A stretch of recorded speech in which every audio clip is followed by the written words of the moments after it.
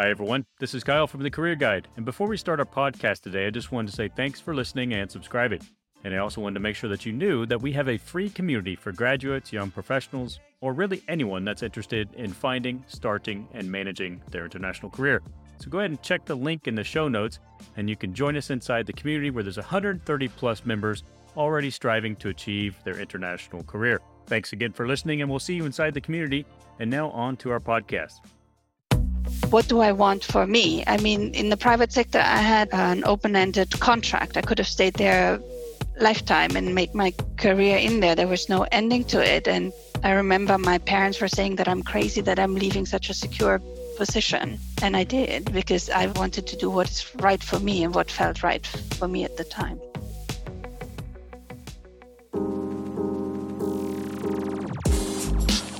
Hey everybody, this is the Career Guide podcast, brought to you by Capacity Building International and your host, Kyle King.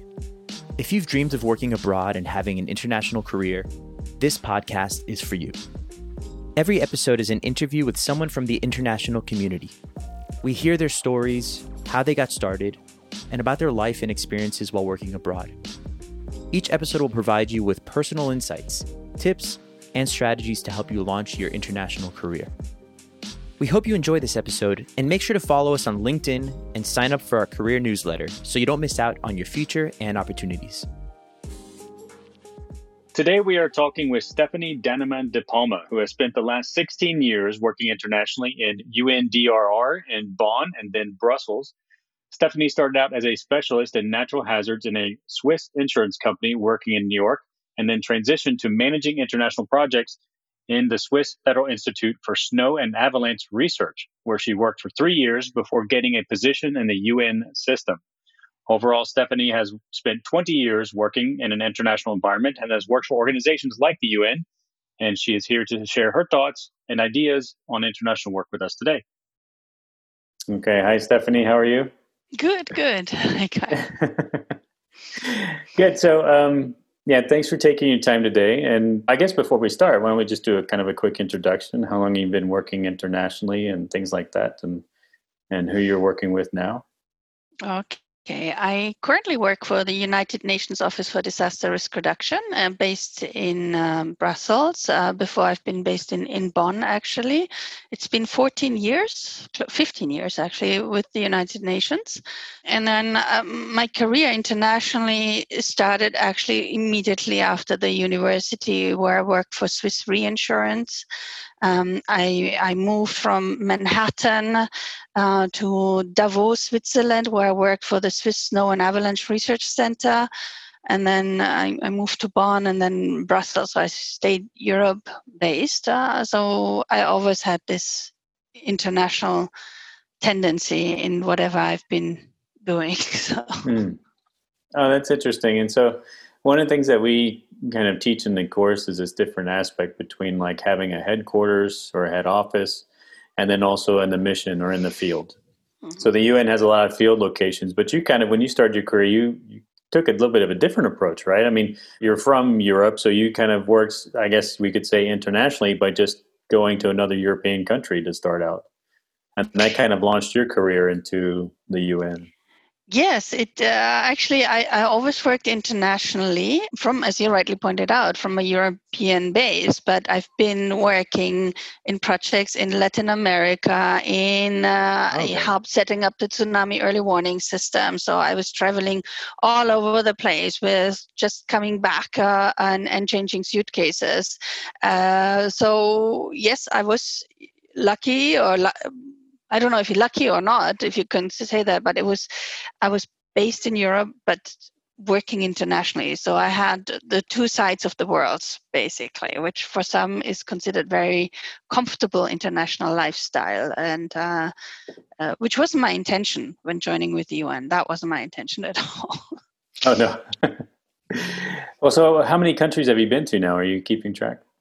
Traveling? No, I haven't kept track, but my frequent flyer miles have been skyrocketing for a while. It's dropped down, and now being based in Brussels, where I mainly work for, with the European Commission and European Union, my travel actually has been dramatically reduced. But that's also part of the the lifestyle I'm developing, because being married, that's not necessarily the reason, but having children, that put for me personally a stop in my desire to be nonstop in an airplane and traveling around the world. So this really changed in my career, my perspective on what do I really want.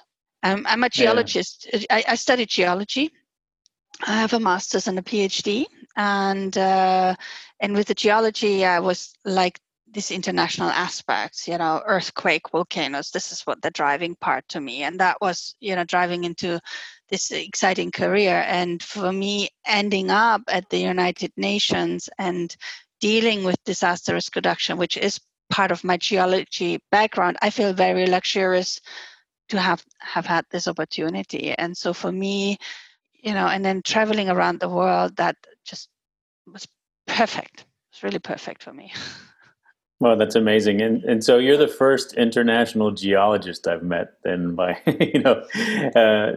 trained in geology. That's fantastic. I mean, that also kind of shows, or it's a bit of a testament to the fact that even though you pursue one educational career path, that you don't necessarily end up being in that field, especially when you're working internationally, right? So there's some linkages. There's some, like how you got started was probably related, of course, to your degree and your career field, but then where you end up might be sort of far away from that. But I think that's sort of like for me, I came out of emergency management and crisis management, and now sitting in Ukraine in kind of a political position is different than what I was studying, but it is somehow related because it's international crisis, and that's kind of where things.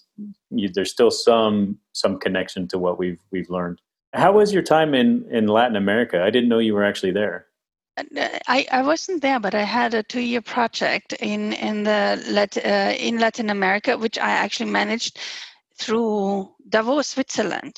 In the organization I worked with, it was part of a research institution. We were hired for the Inter-American Development Bank to do an analysis on natural and unexpected disasters, on their policies, gap analysis, trends, where it's going. And so I got involved there because before I used to work for Swiss Reinsurance, and my focus area was Latin America, working for Swiss Reinsurance in the United States. And so that was the attraction. And so we traveled a lot to the Caribbean, for example, and Nicaragua, and we talked with the government and with the various banks' portfolios, and visited and did an evaluation and looking at this, and spent some time there just for these interviews and doing our research. It was a semi-research type study. So when I finished my university, I moved into the private sector, and the private sector really helped me opening up my mind on particular topics in the developing, or I don't like the word developing countries, but in countries that are you need some support and needs and analysis, and so this was very, very helpful to get my more international career started. And I think with that experience working for the private sector, working in areas that are linked to the international organization, really help opening for me the pathway to where I am today. That's really, because you took an entirely different perspective of what we've kind of been talking, or path, than what we've been talking about in the course. I mean, we focused on, like, there's the big 4 international organizations of, NATO, EU, UN, OSCE, and then kind of all their subordinate departments and agencies, which you know very well. And then there's people that are kind of supporting them. So whether that's bilateral programs, or if that's, companies that are, Chemonics or DAI or others that are supporting agencies to the different projects.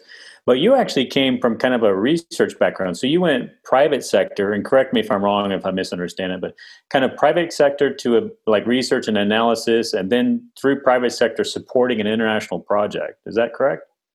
Yeah, I mean, it is. So I started off with the private sector working, in this case, it was Latin America and the Caribbean. And then I realized working for the private sector that in working for the reinsurance world, when you look at all the insurances and reinsurance world, I realized, the reason why they sometimes don't invest in these countries because there is no profit making part of it. So the investment, and it's perfectly right, because as a private sector company, you always need to see how to, gain. It's not a non-governmental organization or a non-profit organization. So, and it's the right. But I realized for me, this is not what I want, because I'm very socially and I always want to help. So for me, it didn't feel right with the philosophy I had at that time. With nowadays philosophy, I wish I would have stayed, because I could have made maybe an impact, because there's ways that private sectors can help, in this social world. And they want, actually. So, but so at the time, then I moved to a research organization that did work in these countries, but also working with developing banks. So that was sort of like a hybrid situation. And then I had the opportunity, because I heard that the United Nations is looking for someone, and my profile would just fit with what they were proposing, and so I moved then. It was a totally different career path, but it wasn't meant to be that way. It was just going with the flow, with the momentum, being open, and always analyzing, what do I want for me? I mean, in the private sector, I had an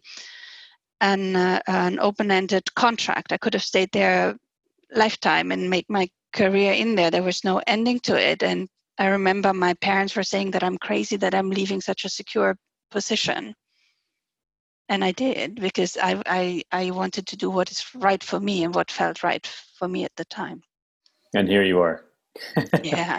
Yeah. And so I mean, it's interesting, because you said that it wasn't planned. It wasn't something you were naturally you're migrating to. It's just it happened, and you heard about it, and you applied for the position. And that's really essentially what's happened with me. And kind of with all the interviews we've done so far, everybody was like, well, it just kind of happened. I heard about it. I applied for it, and I got the position. And that kind of just launched into this 15 and 20-year career that people are going through. And so that's really interesting. I mean, but how did you hear about this initially when you were just getting started? Were you, was this through your network, because of your professional contacts? And because, like you said, I like what you said, where you have to remain open. You have to be kind of open to new ideas and explore new opportunities. So how did that new opportunity come to you? I think, what was for me, I'm very straightforward. That may be also because of my German nature, that I'm just direct. So when I finished my university, I was in my last year of my PhD in writing, and the pressure came up, you need to find a job. And I knew I didn't want to stay in research necessarily, because the only thing you do in research, when you look at the professors, they're writing proposals and run after money. And I was like, no, this is not what I want to do.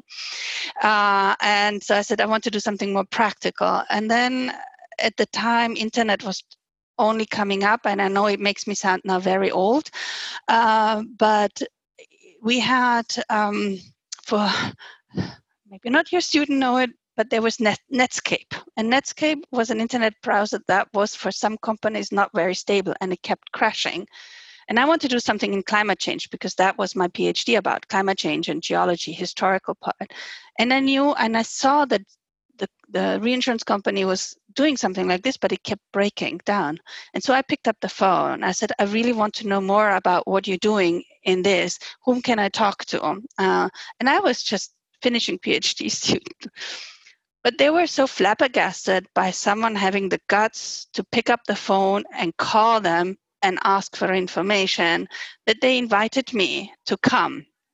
And I went there to speak with them. And it was a 3-hour car drive for me at the time, which in the United States is sometimes considered nothing. But I just did it. And I had a very informal conversation. And then I didn't realize that they were actually scoping me out for an interview.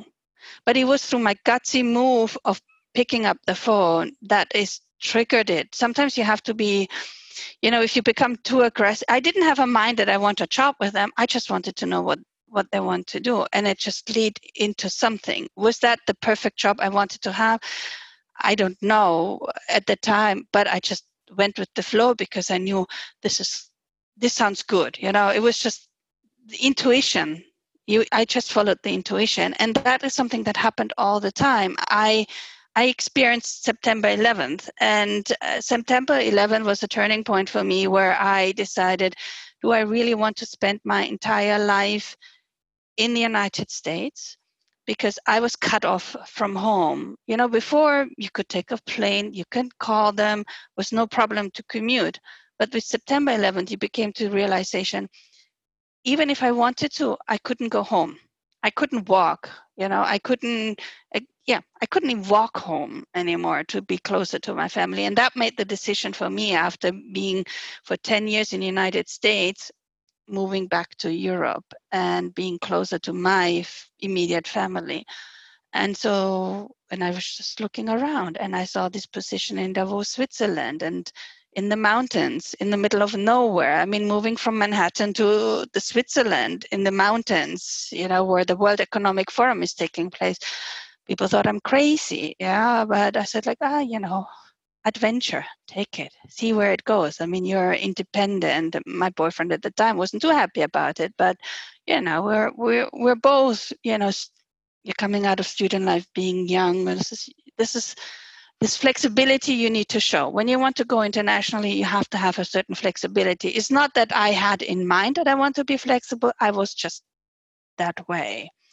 And we made it happen. So this is how it started. And then being in Davos, for 2 years, I realized, it's a little bit too, Manhattan had the city life. I was missing it a little bit. And then but my luck was that the supervisor in Davos was very much interested in international lifestyle. That's why I did this project working in Latin America, sitting in Davos, where I was commuting and traveling a lot there, and spending most of my 2 years in this region. And I got connected to the UN World. I was able to go with the Swiss delegation to in 2005 to Kobe conference, where they launched the Yoga Framework for Action, and this is how I got connected with the UN World. And then I was able to organize a meeting where I connected to the UN World, and I met the number one, Salvano Presegno at the time,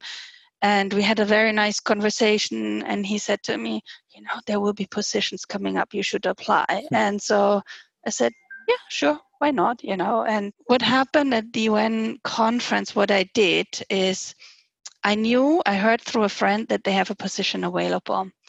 And I knew it would be in Bonn. And I looked up the chief of the office. And he looked like a Nordic sailor. He was from New Zealand, and he had like a beard like this and had this little picture. So you go to a conference with about, 6,000 people. And I was looking for this chief, and I found the session, and I went in there, and I had my CV printed with me. And I started really looking what he was talking about, and I tried to make very smart interventions. And then afterwards, I took my nerves together. And I'm normally kind of shy person when it comes to meeting new people. So then I was kind of going up to him and try to have a small talk with him. And then he mentioned, we're looking for people. And I knew that already because a friend of mine had told me that they're looking. And I said, and he said, please send me your CV. And I just unpacked my CV and gave it to him. And he read it on the way back from Japan to Europe. And then he gave me a phone call. And it's just I really would like to know you. So it's being there at the right moment, but being also smart enough how you play with this little bit of connectivity you have. It's not much connectivity you will get in your life, but you have to use those special moments really smartly. And you have to be upfront and forward, not aggressively, but witty, I would say. Yeah, that's true. And to kind of, there's a couple of points that we could expand on a bit, which is, I like the way that you were saying that when the opportunity came up, you were prepared for it. Right. And this was something that we kind of have as a theme in the course as well, which is like the international careers these days are, 1 year, 3 years. They're very defined limits. It's constant contract renewal. And kind of the theme that's been coming out of all these different interviews and discussions is the fact that you have to look at your own career as almost like your own business, right? So you have to manage your career because nobody's going to help you manage that in the international space, right? It's like you have to be prepared. You have to know what you're doing. You have to be able to talk and present and be able to sell your ideas and sell yourself when these opportunities do come up. So there's an issue of preparedness, of self-preparedness to be able to, take advantage of any of these kind of accidental opportunities that we get. And then the other thing of what you said, I think was also very interesting is because through one position, you were starting to get glimpses into another. You were getting connectivity into other types of programs. And that's something that is often not very much explored, which is like, okay, I'm in my job, I'm in doing my thing. But how are you like making connections, not maybe you specifically, but I mean, how is someone who's in that career field making connections to affiliated programs, whether that's EU, UN, whatever? It's often good to when you meet a new person, a new interlocutor, somebody that's involved in the programs, to talk to them and find out what they're doing, and to kind of build out the network that way as well. Because just like you said, that's how you slowly make these small shifts in your career over time, just by kind of going from one program to another to a certain extent. Yeah, I totally agree with that, because the connection is all. I mean, it's, no one was helping me to build up this connectivity. You really have to start it, but you have to be, how should I say that? You have to be flexible. I mean, there's a certain flexibility that you have to expect. It's not, what you maybe wanted at the beginning, but it leads to something else. And I'm a person who keeps saying, don't quit a job, move from job to job.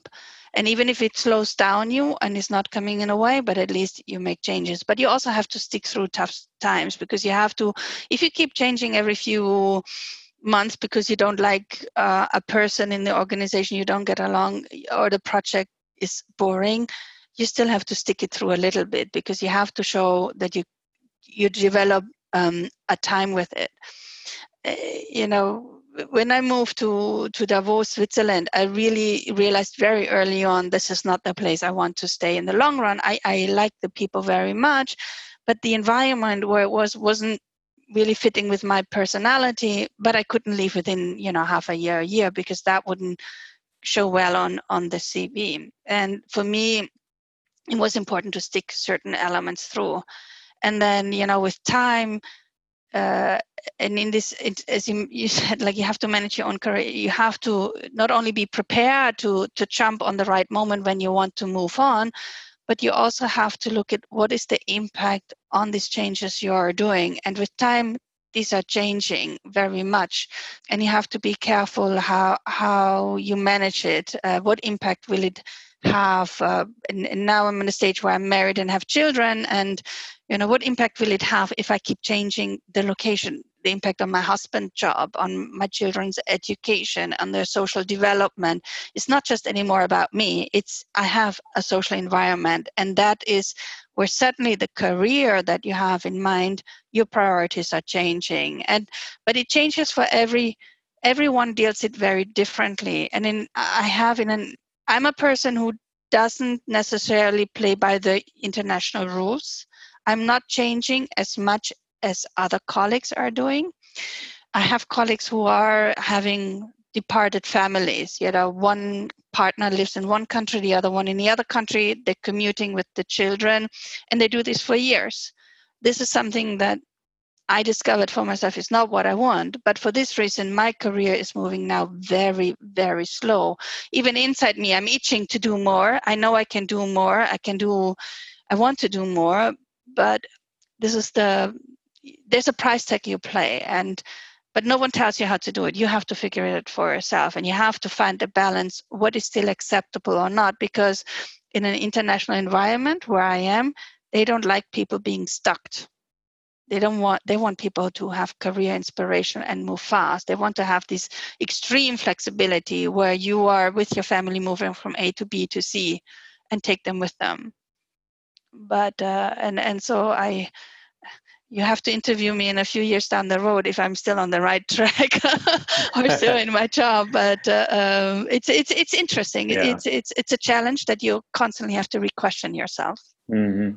No, definitely. And I think since you bring that up, we can explore that career management piece a bit more because, I mean, that's true. So this is why I think that the kind of this course and these discussions and these perspectives interviews are important, because we're talking about things that nobody else is talking about, which is like, okay, when you're young and you want to get out there and you don't have family and all that stuff like that, and you want to just launch into a career, you can go jump through country to country to country every year if you want. To hit on your one point about whether to quit or just leave or transition, I would echo the same point, which is like, if you're 6 months into a 1-year contract, don't quit, because you'll burn that organization and they won't hire you again. Just fight it out, stay with it for 1 year, stay until your contract term is over, and then go, thank you very much, it was a wonderful time, and go somewhere else, right? But certainly don't end your contracts in the international community abruptly, because that's kind of frowned upon. But okay. Aside from that, but once you do that, and you're 3 years in, you're 6 years in, you're 9 years in, your life changes. It's the same situation with me. With married and kids and stuff like that, and every decision is now a real calculation. What is my commute time? How much time will I be at home? What is the impact on schools and education? And we can come back to what we were talking about before about the price of international schools and all these things, which is quite shocking, to be honest. But it's really, you have to make more calculated and careful decisions, because it's not just you anymore. It's how much time you're going to be at home. But as you said, it's also like your partner's career, right? Because they don't have the same mobility as others. And so that's really something that I think, nobody ever really talks about unless you've been in the organizations. And then it's kind of an internal conversation that we have amongst ourselves when I say, okay, well, hey, Stefanie, I heard about this job. It's in, a colleague of mine is now in Somalia. And so when we were talking about it and chatting about it, I was like, you're nuts. Why go to Somalia? I would not go to Somalia. No ambition, no desire, nothing. But for him, there's a specific reason to do that. So I think you're absolutely right about that. And why do you feel that it's kind of slowing down your career? Is it you just think it's the international organizations are kind of always viewing as this mobility thing as being progressive? Well, it is expected. I mean, working for the UN, there is this underlying rule. With some organization, it's a real rule, and an organization like mine, it's not an enforced rule, but it does exist. And the expectation is that you change, I would say, every 4 to 6 years. So 6 years is really the maximum. But the change, what I mean is you change positions, either within the same duty station or you go somewhere else. So basically, starting the 4th year, you have to get the itch and you have to change. And then it's depending on the level you are, you do a lateral change. So it's not, and you are required. You can't just move from one level to the next one. You have to first make a lateral change before you can move up the career ladder. So you're doing this lateral change, which is fine. That's maybe, and if you're lucky, you can do it with the same duty station. But then you have to move up. And everyone in this organization wants to move up. No one wants to stay at the same level forever. But in the UN, you have to apply. It's not someone says, oh, Stefanie, you have done a wonderful job. We'd like to promote you and you'll be promoted. This is not going to happen. In contrary, you have to, if you see an opening position, you have to apply. And there's not even a bonus for an internal. You have to apply against the rest of the world. So for my current position, here I'm sitting, I had to compete against 400 other people who applied for the same position. And this is how many people apply. So human resources have to go through all these 400 CVs, have to first select those who will be selected for a written test. Then you have to go for an interview.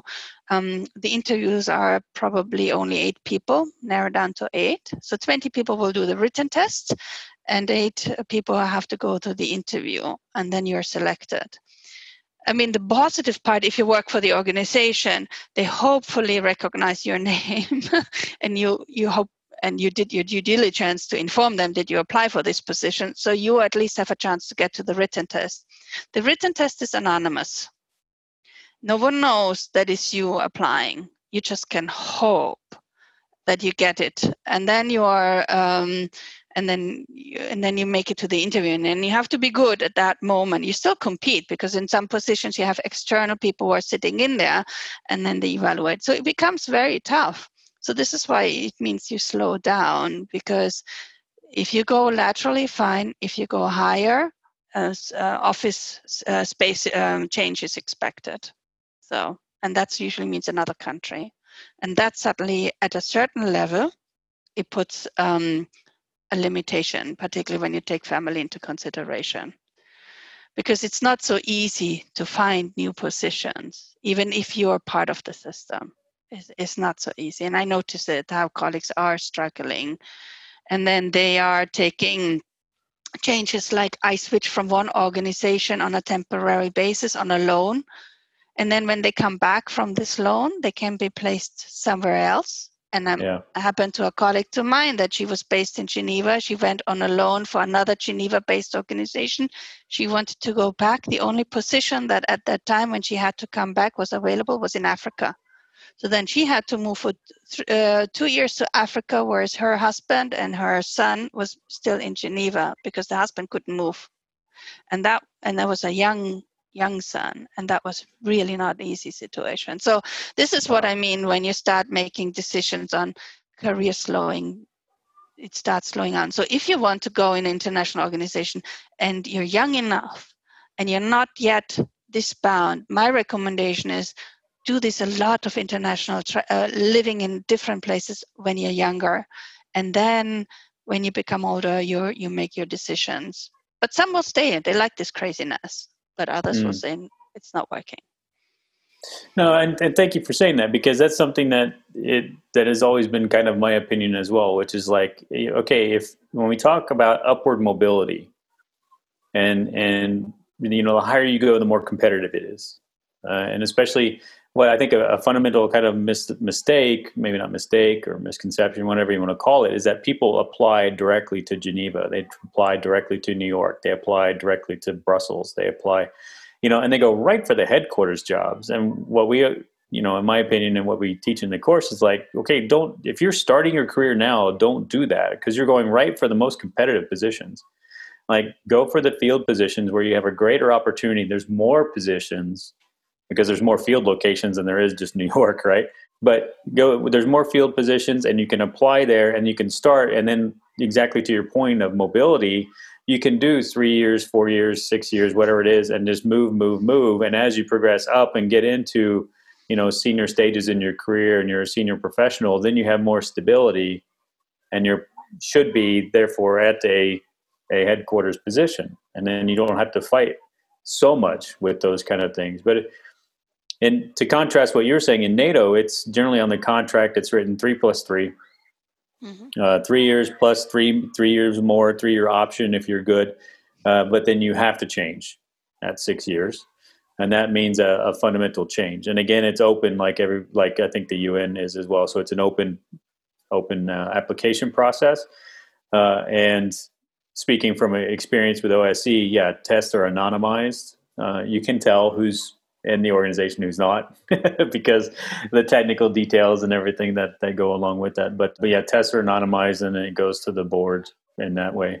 But that's really something that the career mobility part, I think, is a big misunderstanding as well, as far as these organizations. Yeah, and as you said, no one is helping you. You have to figure it out yourself, and you can be as brilliant as you are in an organization.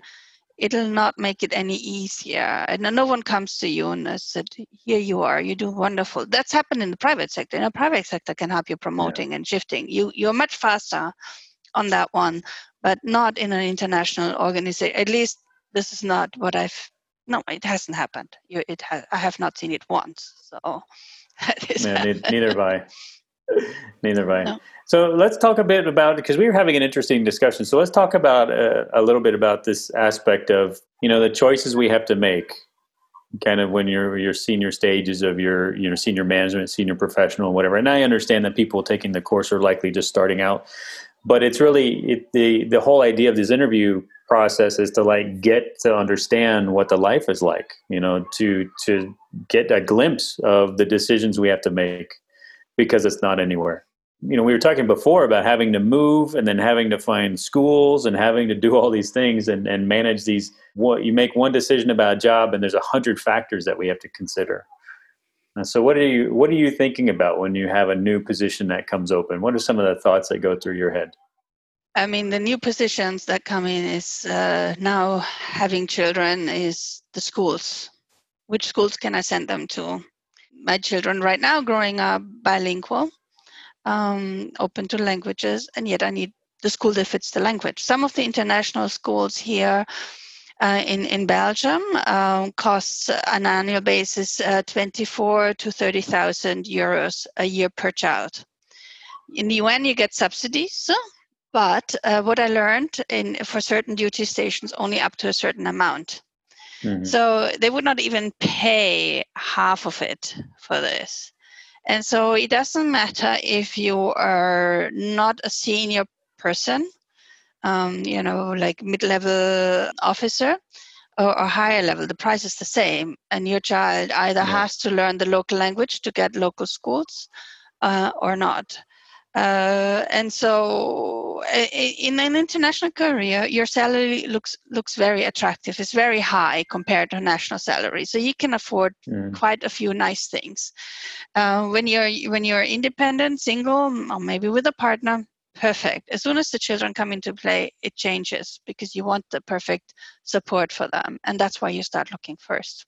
Where do you live? I live outside Brussels because here we can afford space, which through COVID I was very happy for this space to have. But this is a price where you start looking into it, and for me it's all around the children. The children are telling you in your career where you're going, and so luckily everywhere are international schools. But if it's as expensive as it is here in Brussels, you have to think what you're going to do. And I have one colleague who, out of principle, he has 4 children, sends them to the local schools, and they had to learn all the local languages, Spanish, French, he's Dutch. So at home they speak Dutch, but they had to speak all the various languages that they moved to. And at one point he decided that's enough.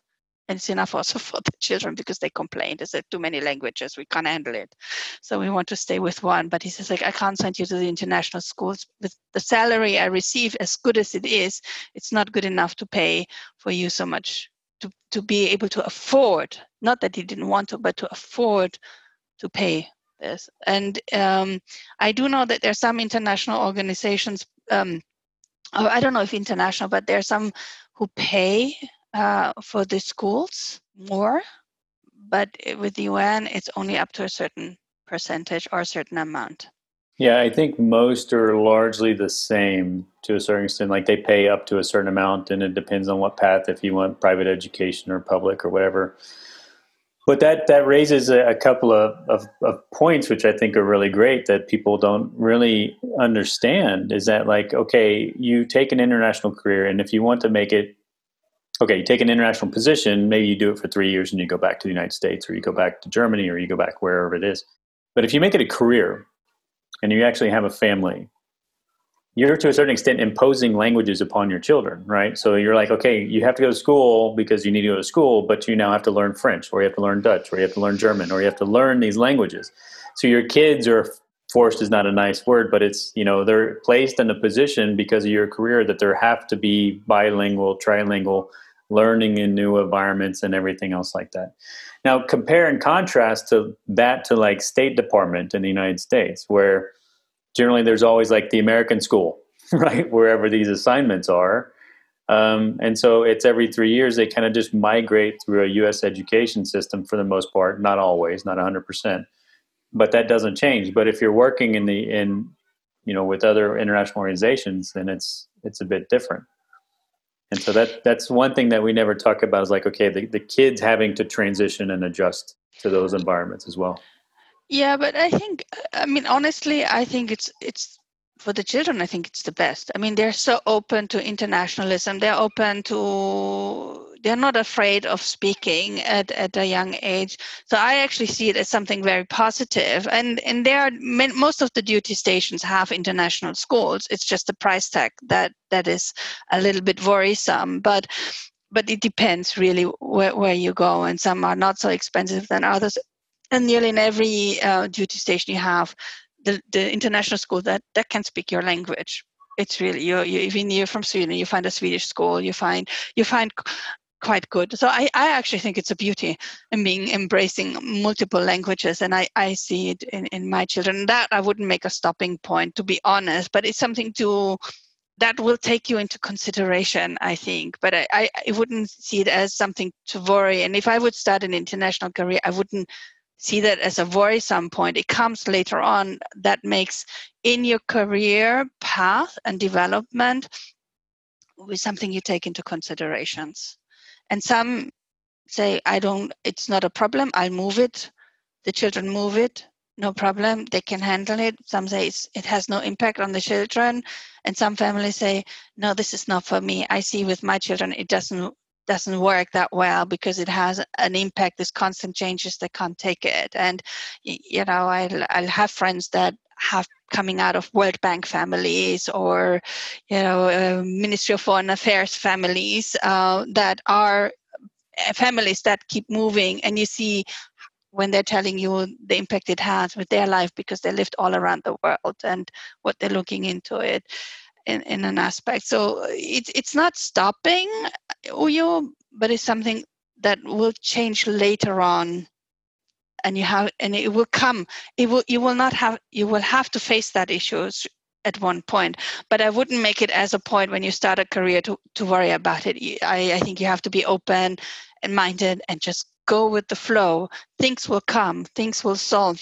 Can handle it when the moment comes. So certainly not to worry, but it certainly will put a heavy thinking thought on you. That certainly does. No, absolutely. It's not meant, again, this is like if you're just starting your career, it's not meant to stop you from doing that. It's simply an issue of, these decisions will have a greater impact on your decisions, or these situations will have a greater impact on your decisions as you progress in your career. So this is very much more like more of a senior kind of maybe mid-career to senior level decisions that people have to make when you're getting in, 10, 15, 20 years into your career. But the other thing I think also that just to highlight very quickly is when we talk about the salary scales of the international organizations, this is a detail that we haven't really got into in a great deal. But it's interesting because I think people don't understand. They see the number on paper, but then don't understand the economics behind that. Right. So like the school is an enormous cost. The cost of living in the country you're going to could be an enormous cost. It's obviously very different standards of living, even just throughout Europe, and so it's not as cut and dry. It's not as black and white and crystal clear that this is your salary. Like there's large chunks that come out of that for the living expenses and everything else, unless of course it's paid for you by the international organization because you're in the field, because you're in Somalia, because you're in, Africa or Middle East or other places like that. But if you're in Europe proper, like there's just a lot of additional expenses that are coming out of that. And so the total number is a bit misleading. Yeah. Yes, it's very sexy salaries, but the thing is, not many in the UN don't have a continuing or permanent contract. So in my entire career, 15 years, I've been renewed every single year. And in this contract, there's a caveat. It says based on the availability of funding, because our organization is extra budgetary. So depending on the money that comes in, it is they can release you from your position within a month notification because of no budget availability, or your post is maybe not as secure. It's only a temporary position, and then it will fall out because they can't extend you much longer. I have colleagues who have been 2 years temporary staff, and then they had to let go with an attractive salary. But then you need to start balancing this time period where you don't have it, and it happens it does happen that if you're not being able to move as quickly, or you have not a proper transition because positions are not coming up, that this happens. You have this break. And so when you have this high salary, you have to always put things aside and plan for the what if when situation. So you have to be very careful with it. And at the end of the day, the money is there, but the expenses are one time higher. As you mentioned, you go somewhere, the schools there, the cost of living. You have to purchase something. You need a country where you suddenly need a driver because you're not allowed to drive alone. As a woman, you can't be alone somewhere. You need additional protective measures. The houses have to be in a certain compound area enclosed. This is an additional cost to it. So you are not living, and so the expenses are higher, but you always have to calculate it.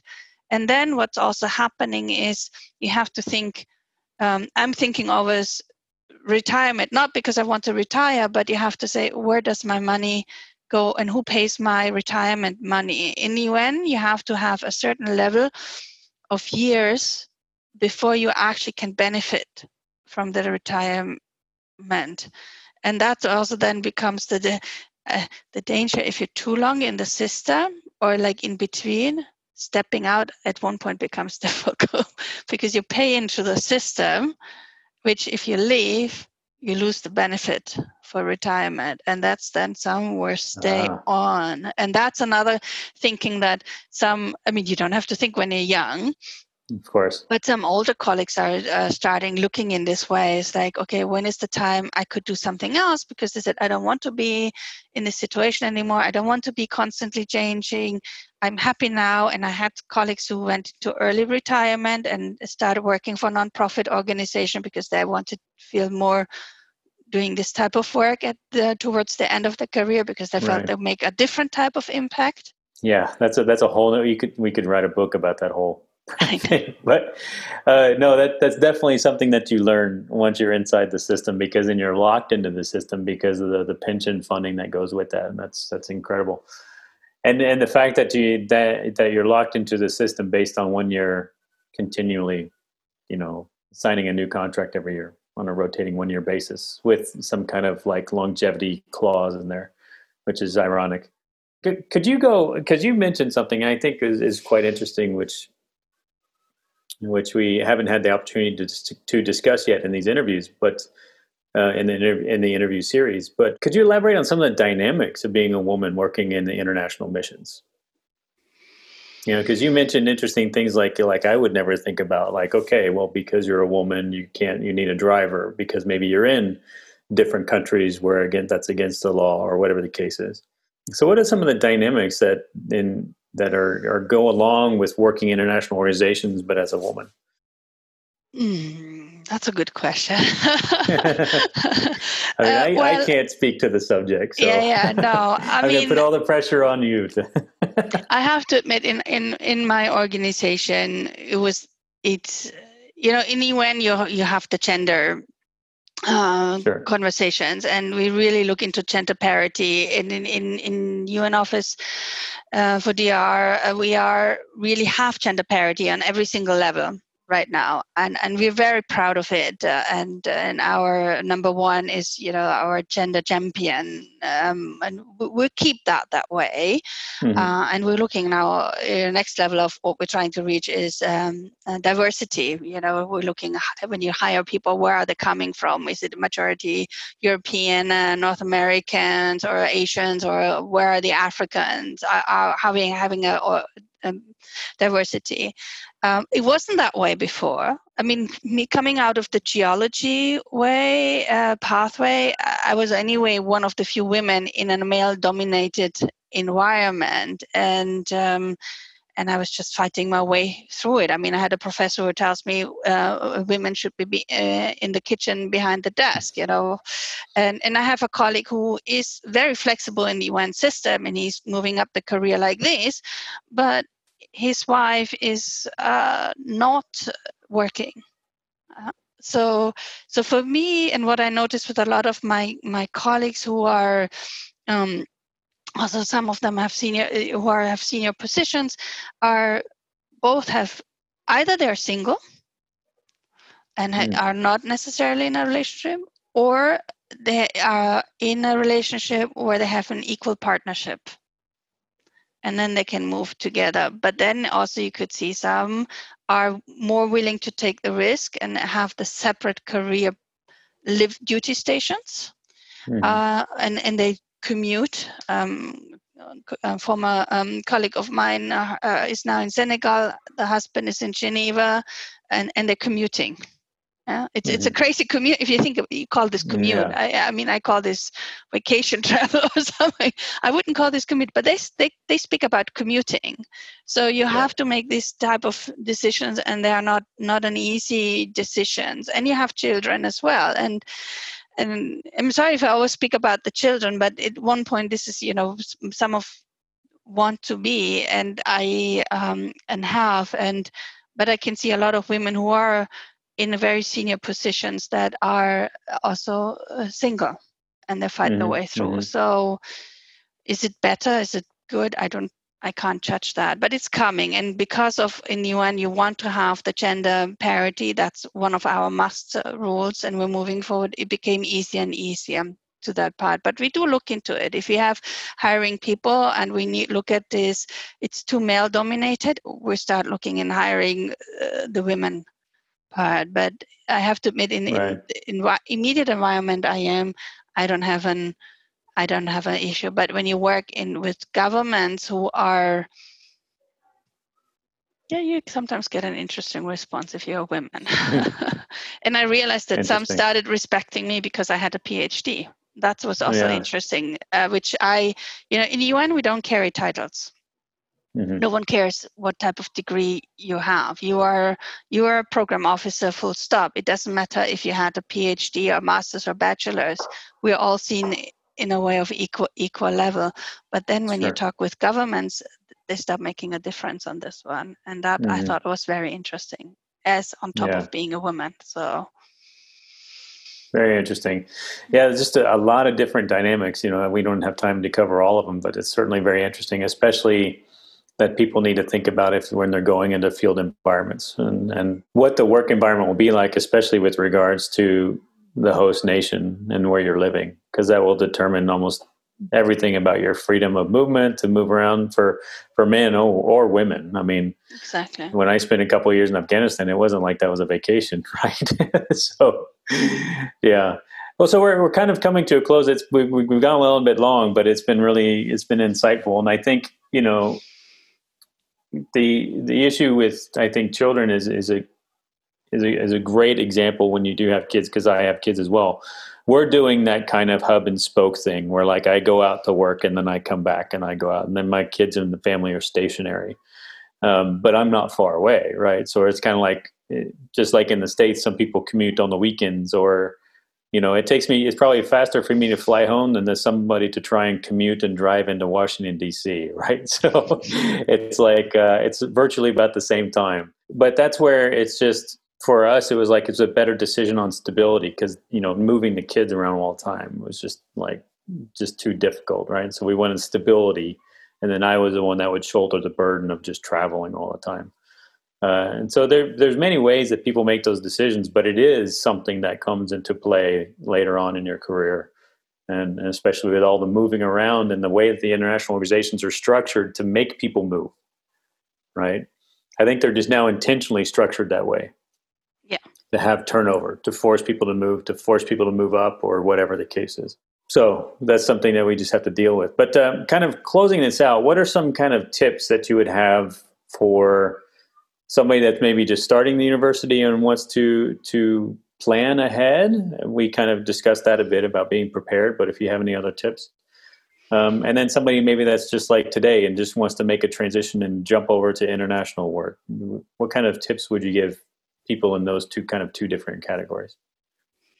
I think go with the heart, what you like to do, because ultimately that helps you to do and exceed what you do well. And if you start, don't think about what happens in the long run and happens tomorrow. I mean, a little bit, but I think just go with the flow and be open-minded, be witty, ask, meet people, talk to them. I think that's, even if you're starting or if you're in the career, this is really helps opening your mind, and always step back and slow down and say, is that really what I want for me? Is that the right thing?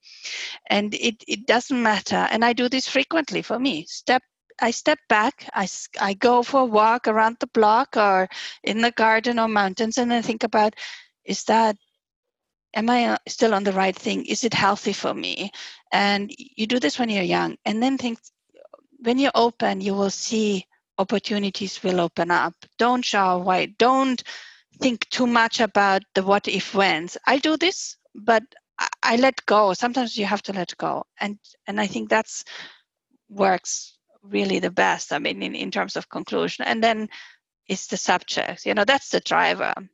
Everything else falls into place. Yes, I put my children and my family first, but ultimately the job you spend most of the time in your life, that's a lot of time, and then you have to make it fun. Don't make it about money. Don't make it make it that you feel like you're making an impact and a change, and that's what it is. And then it falls into place. That's my philosophy.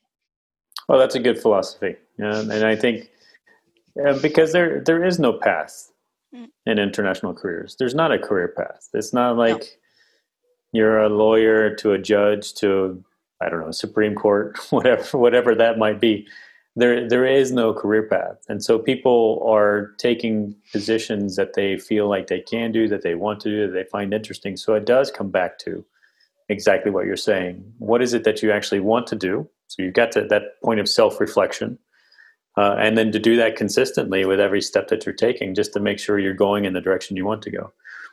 Because you don't want to end up, as we discussed previously, you don't want to end up in a position that you hate in a country you don't want to be in, and then, want to leave and then cut your contract, and then you kind of get a bad name in the in the international space. And so you want to be able to make decisions that are fitting for you. And so I think that's a great way to end the interview. And again, thank you very much for your time and sharing your insights and perspectives. And yeah, it was great talking to you. Thanks.